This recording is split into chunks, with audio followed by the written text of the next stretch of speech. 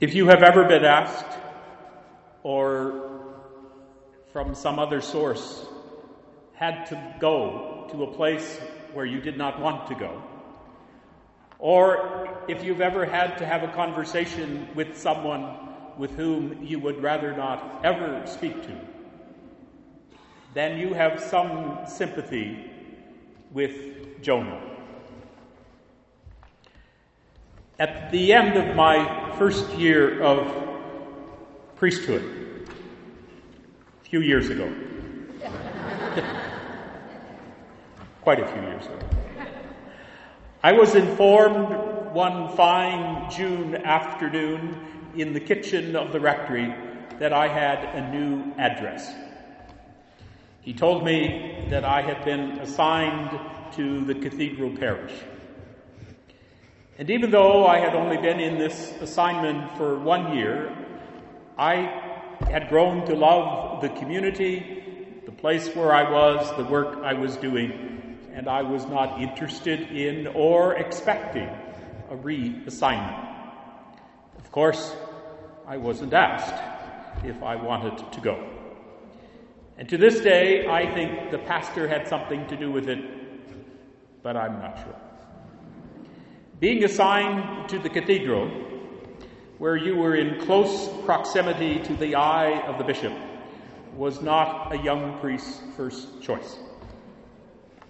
Nonetheless, it actually turned out to be a good appointment for 2.5 years. And so when I read the story of Jonah, I say to myself, I've been there.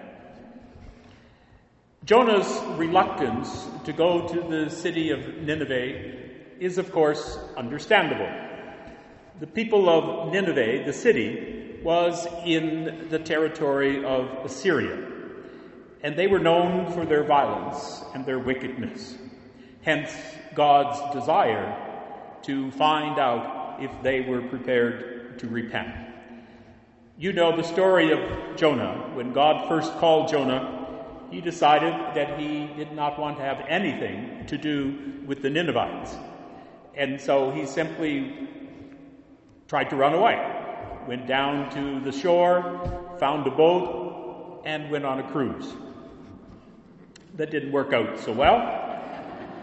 The crew threw him overboard. A great fish swallowed him, and after 3 days wasn't able to stomach him any longer, and threw him up on the beach. And there was God waiting for Jonah, who said, "Up, Jonah, go to Nineveh." Our first reading picks up the story at that point.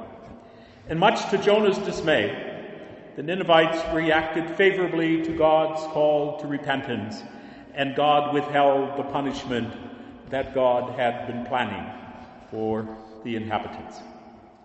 The call of the disciples in the gospel goes in a much different way. And Mark indicates that the first disciples immediately responded to the excitement that they discerned in Jesus' invitation to come and to follow him. It's possible, they being human and all, that they might have objected, or at least wanted to discuss it, but Mark doesn't tell us if, in fact, that happened.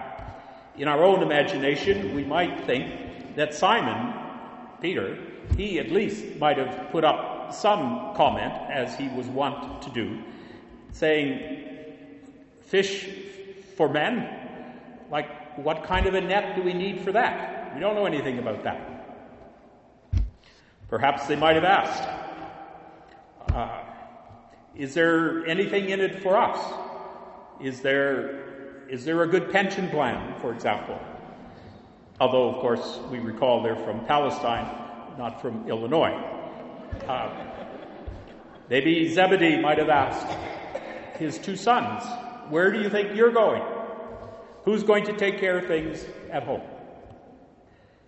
Both stories give us the same call that comes from God. Both stories speak to us of those 3 stages of invitation to discipleship: hearing the call, leaving, and following.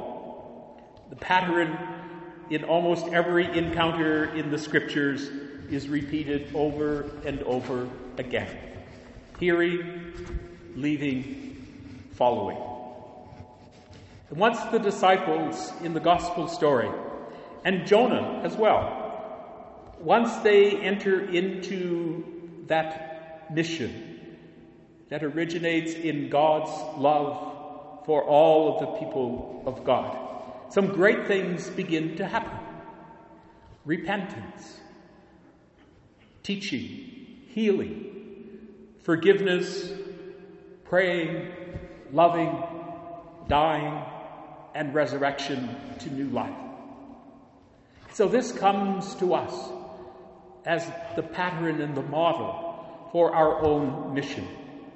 Even if there's something of Jonah in each of us from time to time, in our time and our place, it's the same call, the same task, and the same God. Doesn't necessarily mean we jump up and run away from home, no matter what our age might be. It does mean, I think, for us that we work on the second step of that pattern of discipleship. That we ask ourselves, how do I let go? How do I leave whatever it is that is really important to me? What am I going to do with my life? Where's the enthusiasm of the Christ in what I am about to do? What am I living for? Is that second stage. And we come back to that over and over again. How is it that what I do and what I say will make this world a better place? A place where others will come to know the mercy, the joy, and the love of God. The call of the Lord, as Jonah discovered, is persistent.